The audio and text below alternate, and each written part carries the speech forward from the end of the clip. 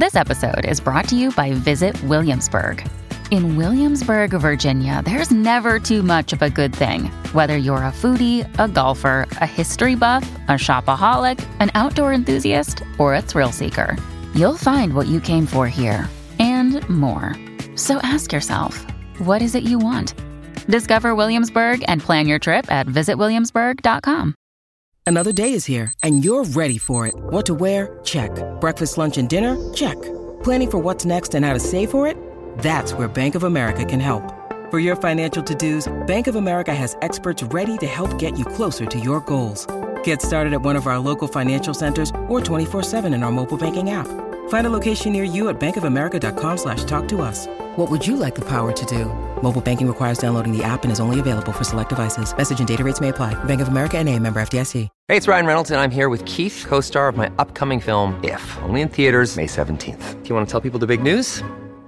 All right, I'll do it. Sign up now and you'll get unlimited for $15 a month and 6 months of Paramount Plus Essential Plan on us. MintMobile.com/switch. Upfront payment of $45 equivalent to $15 per month. Unlimited over 40 gigabytes per month. Face lower speeds. Videos at 480p. Active Mint customers by 531.24 get 6 months of Paramount Plus Essential Plan. Auto renews after 6 months. Offer ends May 31st, 2024. Separate Paramount Plus registration required. Terms and conditions apply if rated PG. Welcome to the New Books Network. Hello, everyone. Welcome to another episode of New Books Network. This is your host, Morteza Hajizadeh from Critical Theory Channel. Today, I'm honored to be speaking with Professor Caleb Wellum. Professor Caleb Wellum is a professor of history at the University of Toronto, and he's here to talk with us about a great book he published with Johns Hopkins University Press in 2023. The book is called Energizing Neoliberalism, the 1970s Energy Crisis and the Making of Modern America. Caleb, thank you very much for accepting our invitation. Thanks so much for having me. It's a pleasure. Pleasure to be here. Before we start, can you please just briefly introduce yourself, tell us about your field of expertise, and more importantly, why you decided to write this book? What's the story of the inception of the book? Sure. So, as you said, I'm a professor, assistant professor, on a contract actually at the University of Toronto, Mississauga, where I teach modern history. So I teach a lot of United States history, but also the history of capitalism, history of environmental thought and environmental politics. So I sort of think of myself as a cultural historian of environmental politics and environmental crisis, and a cultural historian of capitalism. And the United States is kind of my laboratory for thinking through those kinds of things. But often the United States in a global frame or context. And I think that might be a unique thing about this book. It's that I'm actually from Canada. I'm not an American. I did my PhD in Canada at the University of Toronto, St. George. So I think I take a slightly different view of U.S. history than you might normally get if you have, an American working in American institutions writing U.S. history. It's a little more of an outsider's perspective. So the book began as a dissertation at the University of Toronto. But I first became interested in the energy crisis actually in 2008. So during the economic crisis of that period, in the Great Recession, there was also a crisis or a concern about rising oil prices into the summer of 2008 in particular. And this was around the time of I didn't realize at the time, because I was just an undergraduate and master's student, that it was the revival or return of peak oil discourse. It's the first time I'd heard of the concept of peak oil, the idea that the world was imminently, quickly running out of oil, and this would cause some kind of social and political crisis. And so that kind of, those concerns were swirling around in 2008. The price crisis was swirling in 2008. I kind of heard about this thing called the energy crisis of the 1970s. And it seemed very interesting to me as something that I hadn't heard much about in a lot of the reading I'd done so far. And it seemed like not that many people had written about it. And as the more I learned about it, it seemed like 2008 was a different crisis, but had a lot of similarities, a lot of echoes, reverberations. And so I wanted to understand, this previous crisis, could it teach us anything about how to respond to what was happening in the late 2000s? And so I began working on the book as a PhD student about 11 years ago. Wow. Which is crazy to think about. But when you're a PhD student, you're teaching, you're doing your comprehensive exams, et cetera. And then the revision process was quite long. The book once I finished the PhD, wrote a proposal, went through the peer review process, et cetera. It was kind of a long process, but I think it helped to refine some of the ideas that began Mm. kind of murkily in this PhD project into something a little sharper and more coherent. Mm. You mentioned the 1970s oil shock, the oil crisis, and I myself wasn't familiar with it until I guess 2012 or 2011. I heard the term oil shock, and I didn't know that Arab countries, for example, impose an embargo. But anyway, just for the briefly, maybe for the uninitiated, if you could tell us what the oil crisis of 1970s was, and then tell us how your book, because as you mentioned, there's a lot of research about oil crisis, but how does your book approach that topic differently? Sure. Yeah. The 1970s oil, there were really two oil crises. One in 1973, 1974, and then another one in 1979, 1980. And these were periods of time when the United States was either formally embargoed from imports of oil from largely from Middle Eastern countries, or when they lost access to supplies of oil from Middle Eastern countries in the later crisis, the shock of 1979, 1980, which was related to the Iranian Revolution. So the first, so this was sort of a period when the United States was more heavily reliant on the import of oil to satisfy its growing oil demand than it is now, actually. And so in the 1960s, in 1960, a lot of oil-producing countries which had kind of colonial relationships with Western oil companies began to organize themselves and formed OPEC, the Organization of Petroleum Exporting Countries, in 1960, which was this cartel that wanted to help these different countries coordinate their oil production policies in order to get better prices and to sort of have more control over the oil market than they felt they'd had before. And so this capacity developed in 1960, but the first time it was really successfully used was in 1973. And this is very resonant for what's happening right now in the Middle East. There was the Yom Kippur War between Israel and a coalition of Arab states, which were trying to recover land that they had lost in the 1967 Six-Day War. And the United States, as it has done, supported Israel in that conflict. And they were warned by certain Arab states that if they gave aid to Israel in the Yom Kippur War, they would face economic consequences. And so the Nixon administration went ahead with resupplying the Israeli military. And in retaliation, the Arab states of OPEC stopped sending their oil to the United States, and also raised their prices of oil. So this led to a fairly quick price crisis where the price spiked overnight in October 1973. And as a result of the price crisis, it's hard to say if there were actual shortages, but there were shortages at gas stations, shortages of heating oil as the price went up, and you had sort of panic buying where people would top up their gasoline tanks because they weren't sure if there'd be enough oil the next day. So you'd get this kind of odd consumer behavior. So whether there were, whatever it means to say there were real or actual shortages, there were shortages sort of on the ground in different places. So this embargo lasted until March 1974. It was ended, but prices remained higher throughout the 1970s. Part of a general inflation. There's lots of reasons, I'm sure, for that. And the concern that this first oil crisis had revealed the dependence and the vulnerability of the United States, their dependence on foreign oil and their vulnerability, therefore, to political interventions on the part of oil suppliers they didn't control. Then, under the Carter administration, 1979, the Iranian Revolution overthrows the Shah of Iran, who was a staunch ally of the United States. Iran had been an ally of the U.S. throughout the 1970s. And in so doing, the U.S. lost access to Iranian oil exports, which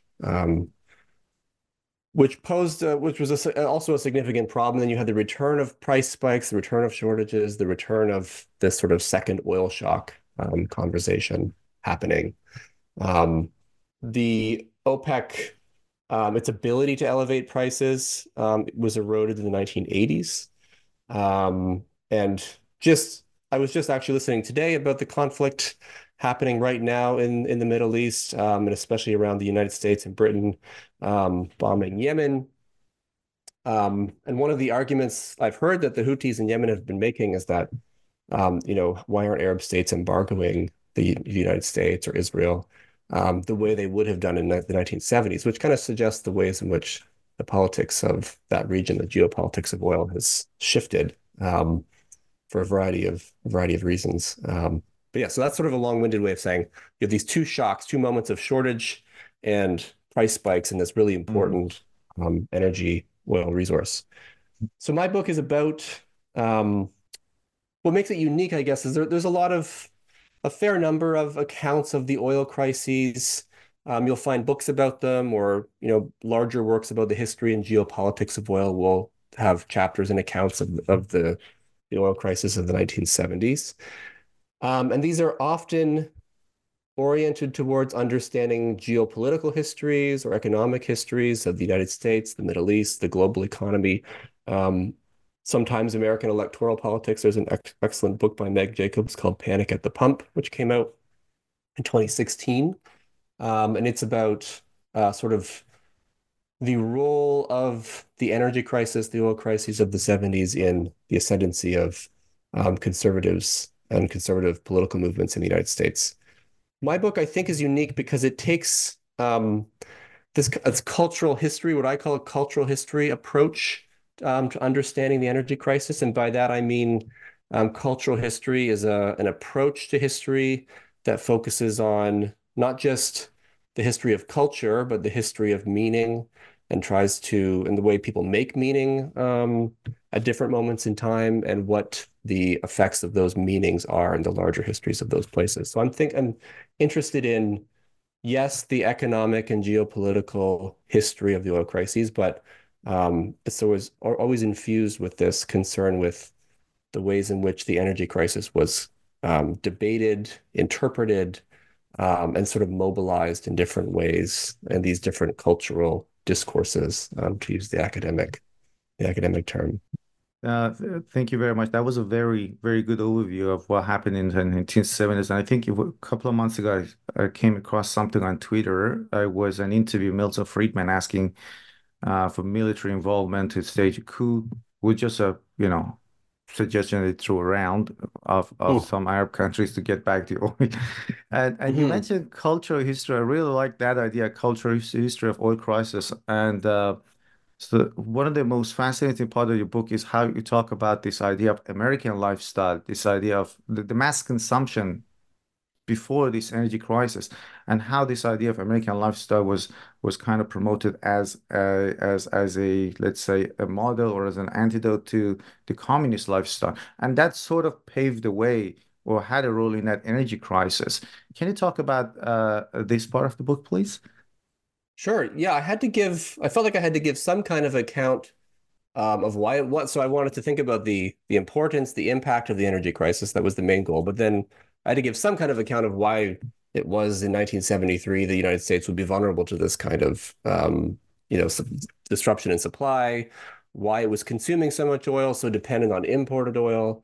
And there are many reasons for that. And other people have written about the history of oil policy in the United States, which kind of ironically restricted the degree to which imports could come into the American market. It protected American oil producers because they didn't want to be undercut by cheap foreign oil. And this also actually had the effect of accelerating the depletion of more easily accessible oil resources in the United States. So that's one approach you can take. But I was trying to think culturally. I mean, the United States emerges in the post-World War II period as this just massive energy consumer. It's rare for a historian to commit to saying something is unprecedented, because we always like to find some kind of precedent or echo or similarity in the past. But this really was unprecedented, the degree of energy consumption that existed in the post-war US. I was trying to think about why that was, and there's lots of arguments out there about it. But one thing that hadn't been discussed before that I think is important was this effort to create a mass-consuming society as a to create a contrast to Soviet communism, as an antidote of sorts to Soviet communism. Um, in the post-war period, America's ability to make consumption accessible to more and more people was taken to be a sign of its superiority as an economic system over against communism. So it's almost cliche to point to the 1959 kitchen debate. Lots of undergraduates know about the kitchen debate between Richard Nixon and Nikita Khrushchev, but that really is a great illustrative moment where you have the American president and the Soviet premier in a, a model American kitchen debating the relative merits of their systems. And Nixon is saying, look at the technology, look at the access to consumption and energy that our system provides. This is a sign of our sort of superiority of our system. And the other thing is suburbanization in the post-war period. Suburbanization is a key part of post-war politics, post-war social and cultural life as more and more Americans move out to suburbs. Obviously, not everyone, but a significant proportion of the country. And suburbanization, living in suburbs, is presupposes access to an automobile, presupposes access to all kinds of energy, to infrastructure, roads, gas stations, different materials. But suburbs were encouraged by the US government. Also, as this kind of antidote to communism, there was a famous line in the 1950s that the private homeowner is too busy to be worried about communism. He's got too much to do. He has to mow the lawn and go to work to pay for the mortgage.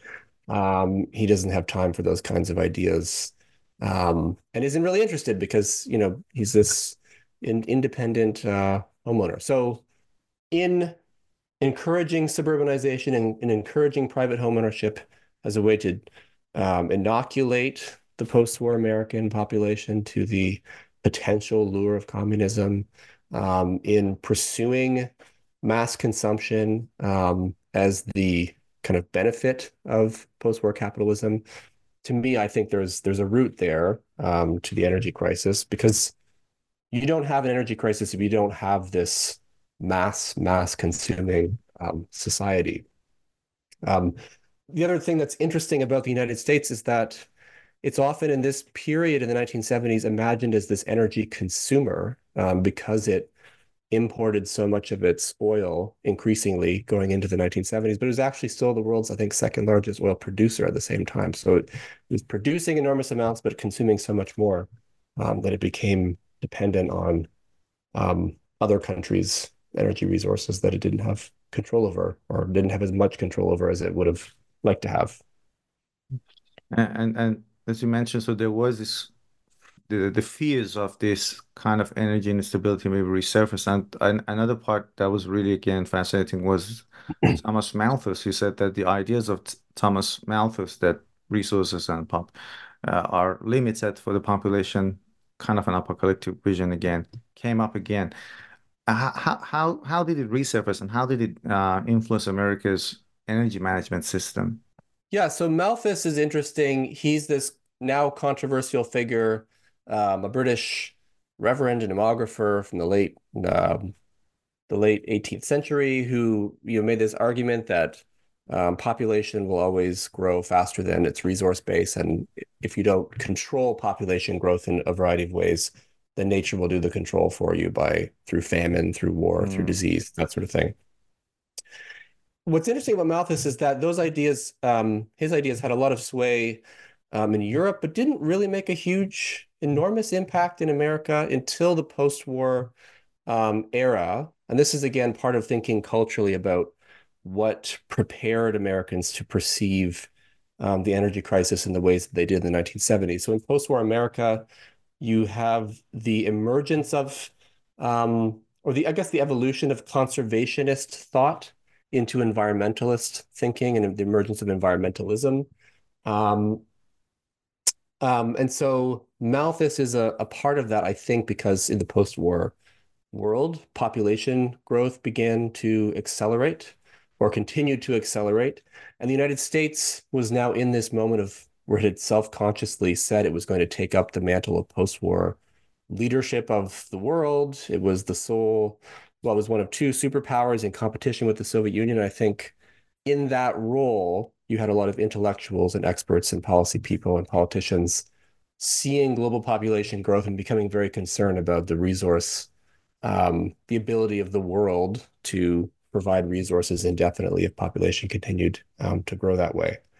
So Malthusian kinds of thinking became part of environmentalist thought in the United States, culminating in the 1960s and 1970s with the idea of a population bomb, which an American scientist, Paul Ehrlich, had articulated this idea that the world was heading towards some kind of population collapse. So there's these kind of apocalyptic ideas circulating around that perhaps humans are consuming too much, and this is because there's too many humans, and what is going to be the near and long-term future of our ability to access sufficient resources at these rates of growth, which is also interesting because it's part of this evolution. Early post-war environmentalism was actually concerned with abundance, too much pollution, too many chemicals, too many homes being built, on ecologically sensitive land and whatnot. But that concern with abundance begins to become a concern with scarcity around the figure of population. When there's an abundance of humans, then there's this fairly quick shift in the late 60s and early 70s to a concern with, resource scarcity could be a problem as well. You've given us a great overview of what was going on before 1970s in the United States in terms of consumption, and then also you told us what the oil crisis was. Now it's 1973, the oil embargo comes in, and it impacts the economy, and there's this also shift from a Keynesian liberalism towards a neoliberal economy. So I'm interested in these ideas. How did this shift come about? First of all, what is Keynesian liberalism, and how did it shift to a neoliberal economy? And I myself, I'm really interested in environmental thought. I did parts of my PhD thesis on ecological humanities. So I had to read a lot about the history of environmentalism in the United States, and Rachel Springs, Silent Spring, Rachel Carson. So can you tell us about how this economic shift from a Keynesian liberalism came about, and what was the role of environmental narratives or thoughts in this shift? Sure, yeah. So yeah, this is really, I find this interesting as well. Obviously I put it in the book, so I must find it interesting. So part of what this book is arguing, it's called Energizing Neoliberalism. So I'm trying to account for the rise of a neoliberal way of governing societies, a way of thinking about the world in the United States and North America, which may be under strain and stress in our current moment, but say 10 years ago, we would have said neoliberalism was the dominant sort of governing way of governing people and thinking about society. And so in order to account for its rise, I have to think about what came before and what did it displace. And I make an argument in the book that in the post-war period, Keynesian liberalism was the hegemonic or dominant sort of lens through which American policymakers, politicians, intellectuals, media people, sort of the expert class, the way they thought about and tried to govern the United States and other parts of the world. So Keynesian liberalism comes from the ideas of John Maynard Keynes, the British economist from the 1920s, 30s, and 40s. And essentially, it's a way of describing an approach to governance. It really, in the United States, became legitimized in the New Deal during the Great Depression, this idea that the government and its experts have a role to play and can actually manage, the idea of like managing the economy through the production of statistics and expertise. You can kind of calibrate things so that there is a good amount of economic growth, there's a good amount of employment, and if things start to tilt one way or the other, you use the tools of policy, in particular deficit spending, where the government might start spending money to encourage people to spend so that you don't fall back into a depression. So it's really this optimism about the ability of governments to manage economies and to have really high levels of employment, high levels of growth. And it's always concerned about preventing a return to the Great Depression. Using the state to stimulate consumption and that will stimulate production. You won't get into these sort of economic depression cycles. Um, Environmentalism, I think, is important for destabilizing or delegitimizing that paradigm.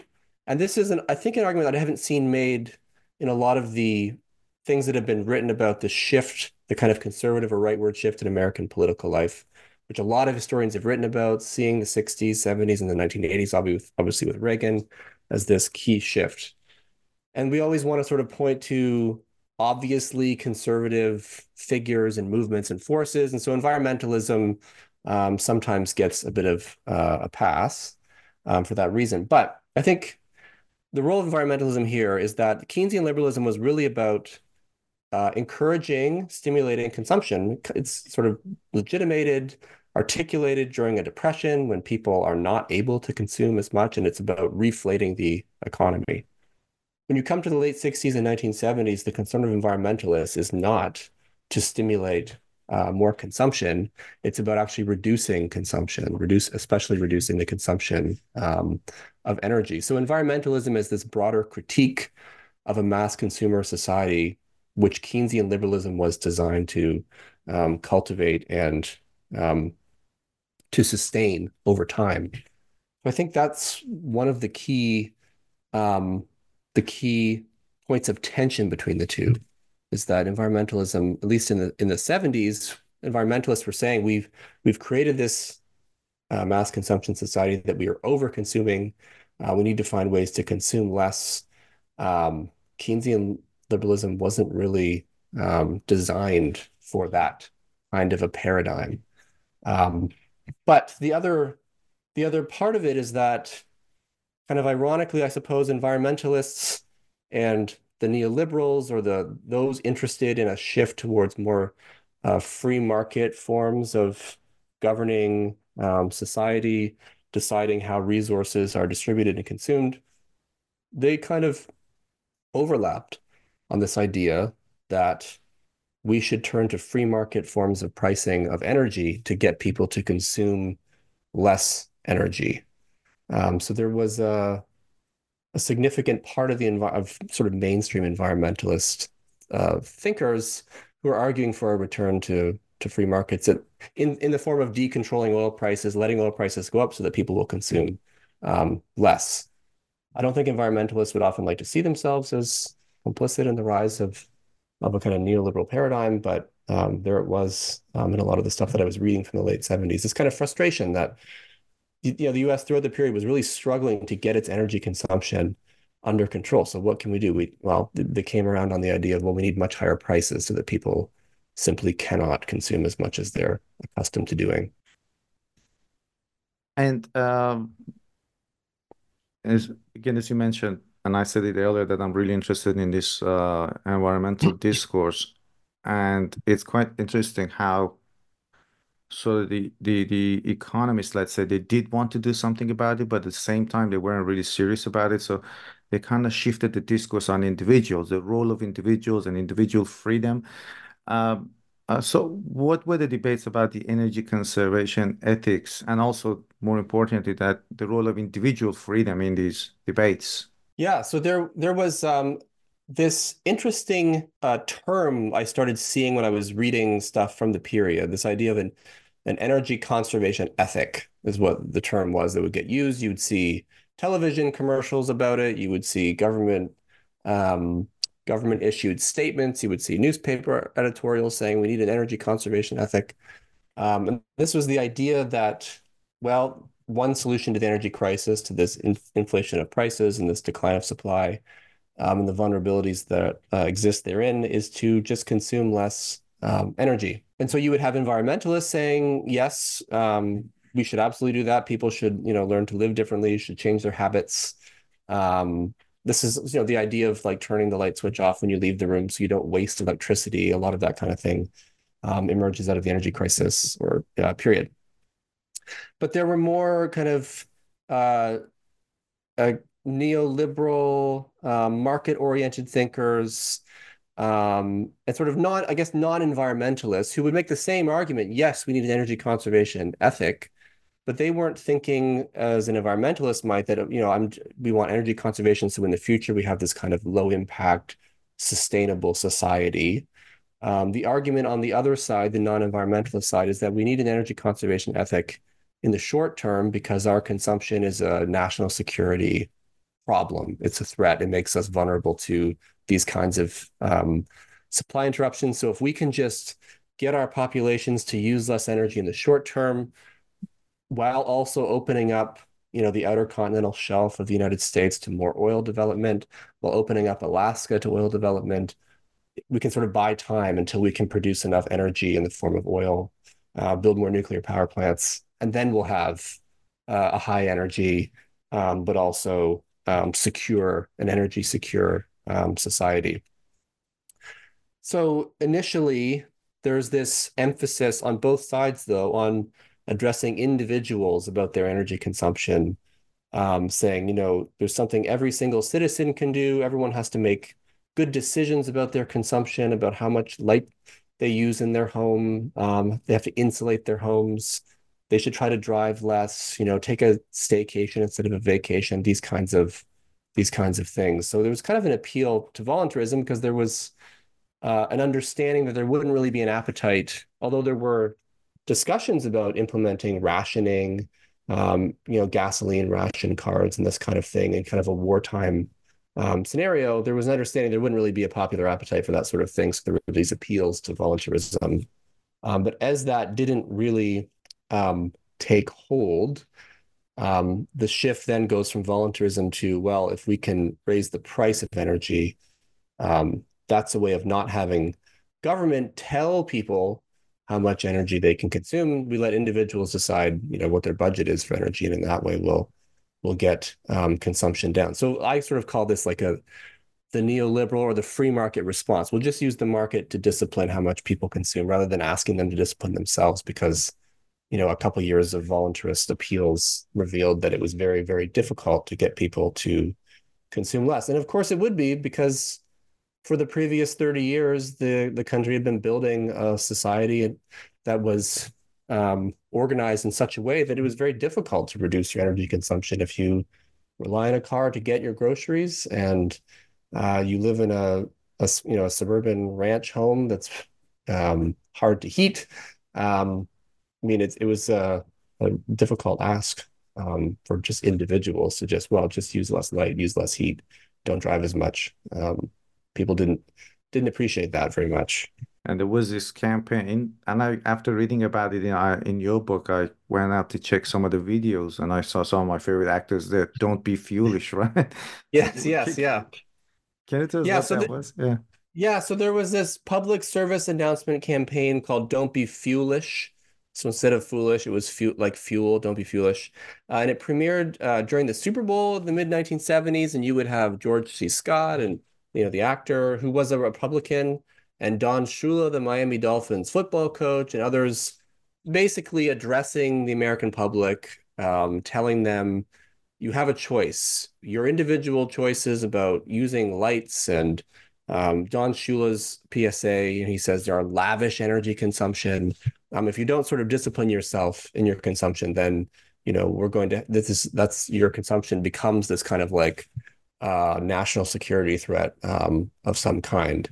And these things are also drawing on deeper, I think, a deeper kind of Puritan Protestant heritage around self-discipline and delayed gratification. They're making those sort of appeals too, as if a lot of people's energy consumption was entirely flexible, whereas they were sort of stuck in these a kind of just geographical way of organizing society that required them to use a lot of energy.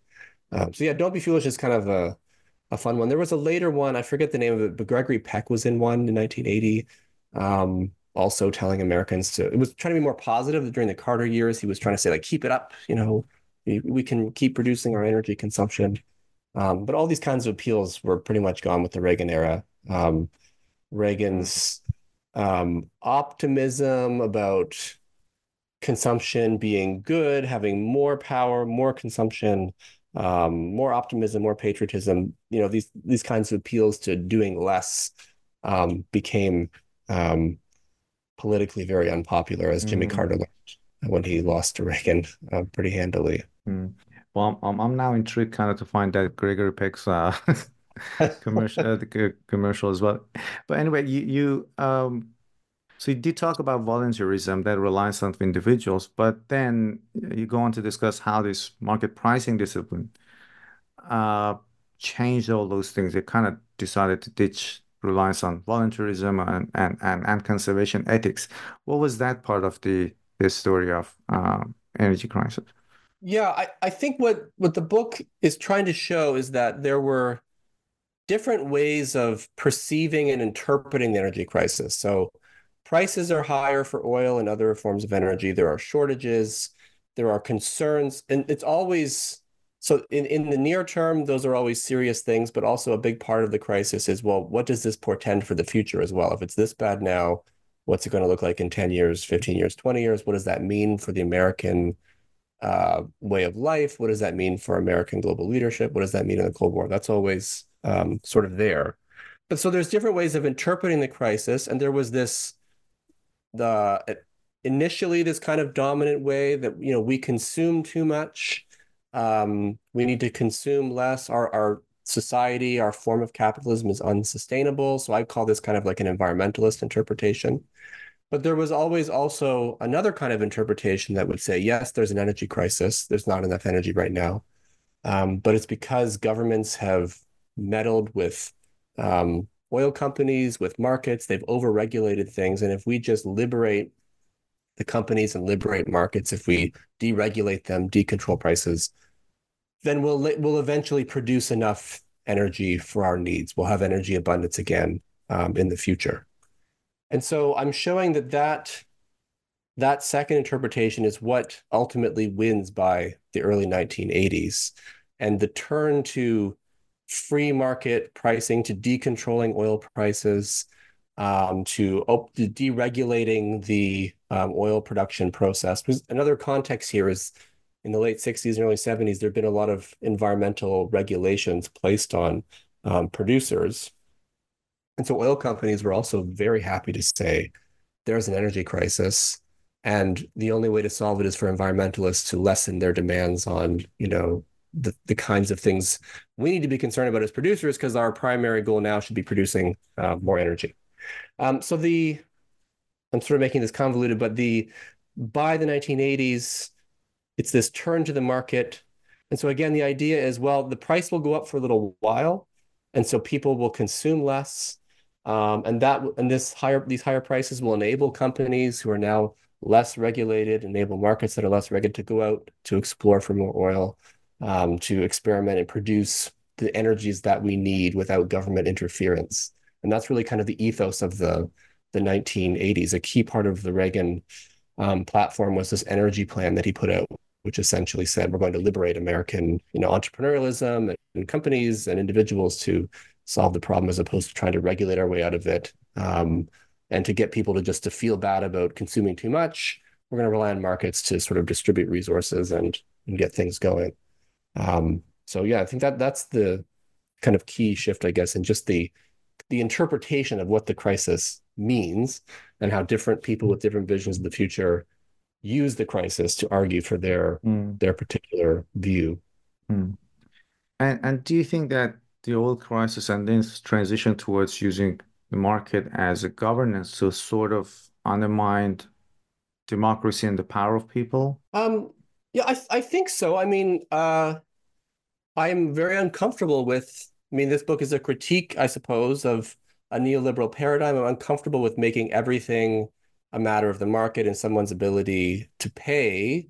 And so, yeah, certainly, especially in the Reagan era, was part of deepening inequalities, because then it becomes about, well, having high prices, while people with more money are able to consume a lot more than poorer people. So there's certainly a way in which, the neoliberal argument is that economic freedom is paramount, but in a free market society, economic freedom is calibrated with how much wealth and access to money you have as well. So yeah, I think definitely there was a an issue there, and also in sort of just the denigration of what um, governments and what the public and what people as collectives can accomplish as well. It was again very much about focusing on individual consumption, individual desires, as opposed to a broader collective sense of how we might rebuild or remake our societies and ourselves to be more sustainable or what have you. Well, one of the reasons that I like this book is that it covers many different topics that I'm personally interested in. You talk about Mm. economy, you talk about environmentalism, you also talk about cinema there. So you Yeah. talk about American cinema in 1970s and how they depict this energy crisis, and and in ways that they were sympathetic to environmentalists. Can you provide an example of that? Please talk about what was the role of cinema in depicting this energy crisis there? Yeah, I see cinema as a great can be a great source for understanding, I think, just the cultural environment in which people are thinking through and interacting with things that are going on in their society. And so I wanted to look. So part of the argument of the book as well is that neoliberalism and the shift to neoliberalism wasn't merely, um, an imposition of experts. That it was all there was also kind of a populist element to neoliberalism. And so I wanted to look to cinema to understand sort of broader cultural interpretations and engagements with the energy crisis. How are people thinking about it? So initially, there were films that were kind of sympathetic, as you said, to the environmentalist position on oil and energy consumption that would frame oil as some kind of threat to the to Americans, to the American nation. And so one really kind of fun film from the 1970s that does that is there was a King Kong remake starring Jeff Bridges, I think from 1975, 1976. It was this big budget film, but it was this environmentalist take on King Kong. So Jeff Bridges plays some kind of environmentalist or environmental scientist. And it turns out that they find themselves on King Kong's island because they're looking for more oil. It's like an oil exploration mission. It's this oil and gas company called Petrox Petroleum, I think. And in the film, they end up taking King Kong back to New York City to be a mascot for the oil company. And so it's this film about the exploitation of nature. King Kong is a sympathetic figure in the film. And so the pursuit, the extraction of oil, the pursuit of oil, and the kind of greed that's imagined to be part of that process in that King Kong film was one way of thinking about oil as in this kind of negative environmentalist light. And there was another one. So the other one is the Robert Redford film of the 3 Days of the Condor, which was directed by Sidney Pollack. And that was a film that was framing oil as this kind of geopolitical threat to the United States. Robert Redford plays a CIA researcher in that film. And it ends on this note where the US government has become involved in all these dirty dealings in foreign countries in order to secure access to oil. But it's also this kind of critique of America, like they do that because we demand it of them. We demand oil to sustain our way of life. So there's again this sense of oil as this threat to America's self-conception or American self-conception as being this kind of good nation, when in reality their consumption, ties them into all these kind of shady dealings that are part of the 3 Days of the Condor plot. So yeah, there's a number of kind of interesting engagements with oil in I that watched period. that movie, I think 10 years ago, but I never ever thought about it from an environmental perspective. I'm gonna watch it again soon when I get the time. Well, it's interesting because it kind of comes at the end, like there's this conspiracy happening, Yeah. and it's revealed at the end. Oh, it's about oil. That's sort of Mm. the reveal, I guess. Yeah, yeah. Spoiler alert. And I also do remember that maybe in 1960s there were a lot of, not that I was born there, but anyway, I've seen lots of movies, and I know that there were a lot of movies about the impacts of pesticide. There were huge insects or spiders walking into people's homes, which were again, they did reflect this environmental ethics back then. Uh, Hmm. and in your book, so you have this book, but you also talk about some of my favorite films, but unfortunately with the bad politics. So the car films and how they provide Yeah. this. Maybe it's a kind of contrast to those other films that you mentioned. There's freedom, open road, individualism. Uh, so can you talk about these movies as well, and also tell us how these movies connects automobile with the idea of mobility and political freedom? Yeah, sure. Yeah, so you have the environmentalist films, yeah, like you said, in the 60s and into the 70s, they sometimes touch on oil or resources. Um, but then there was this really interesting flowering, I guess, of car-centered movies in the 1970s, and some of them are really great. American Graffiti is a great film by George Lucas. Um, and there are others, and some of them are really not great films, but they were very popular at the time. And I noticed that a lot of directors that people would recognize, Steven Spielberg, George Lucas, um, of course, I'm not remembering the other names, but there were a bunch who did these films about car chases or people who drive cars for a living or car racing or truckers. So Sam Peckinpah, the once great Western director, directed The Awful Convoy. Um, and so these films, I saw in them a response to the energy crisis, to the idea that Americans, because they often experience the energy crisis through the threat to people's ability to drive, insofar as they didn't have access to gasoline or they felt guilty for driving for a variety of reasons.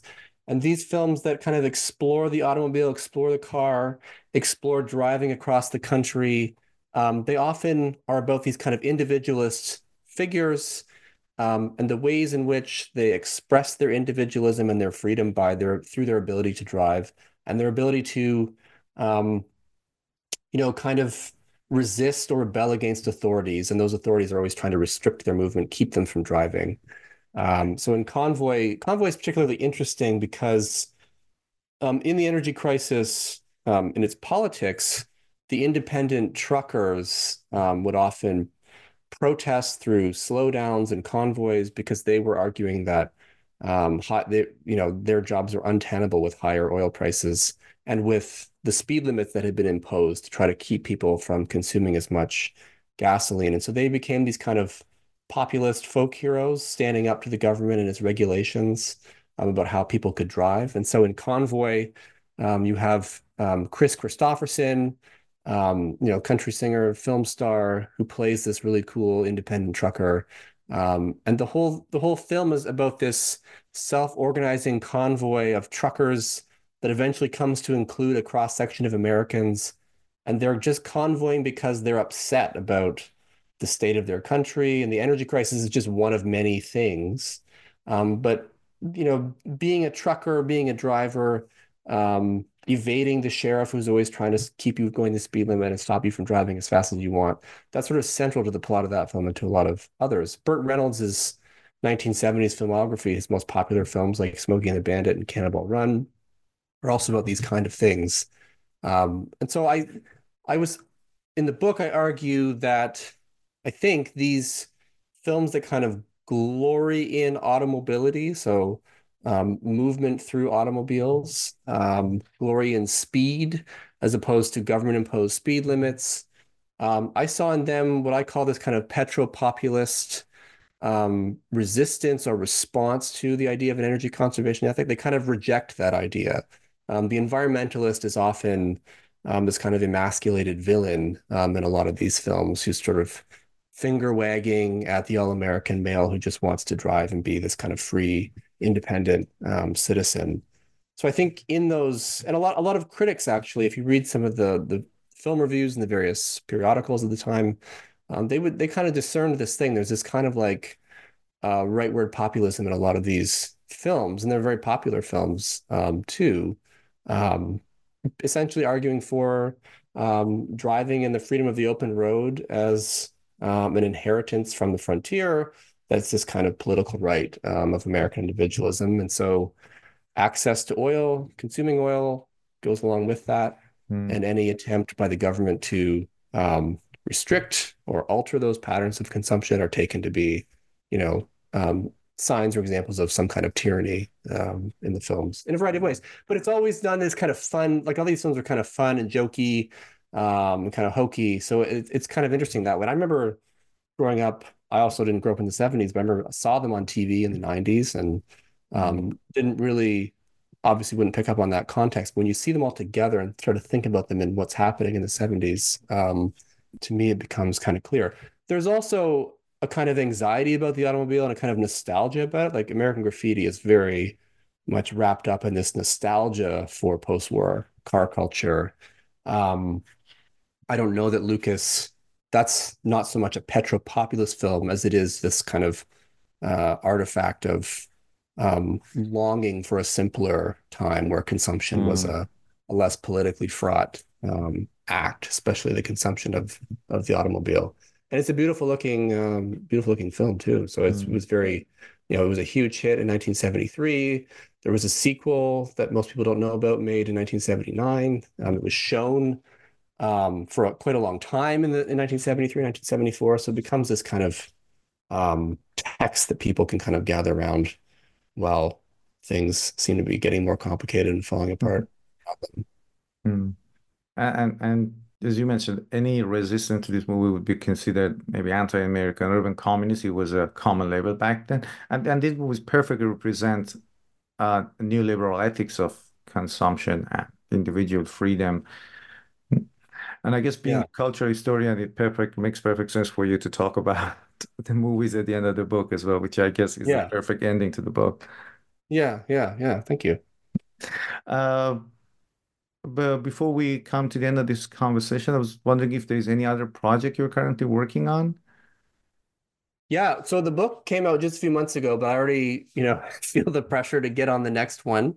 So I am starting a project, which is going to be some kind of a history of the new economy. So the idea of an economy of computers and digital technology and information.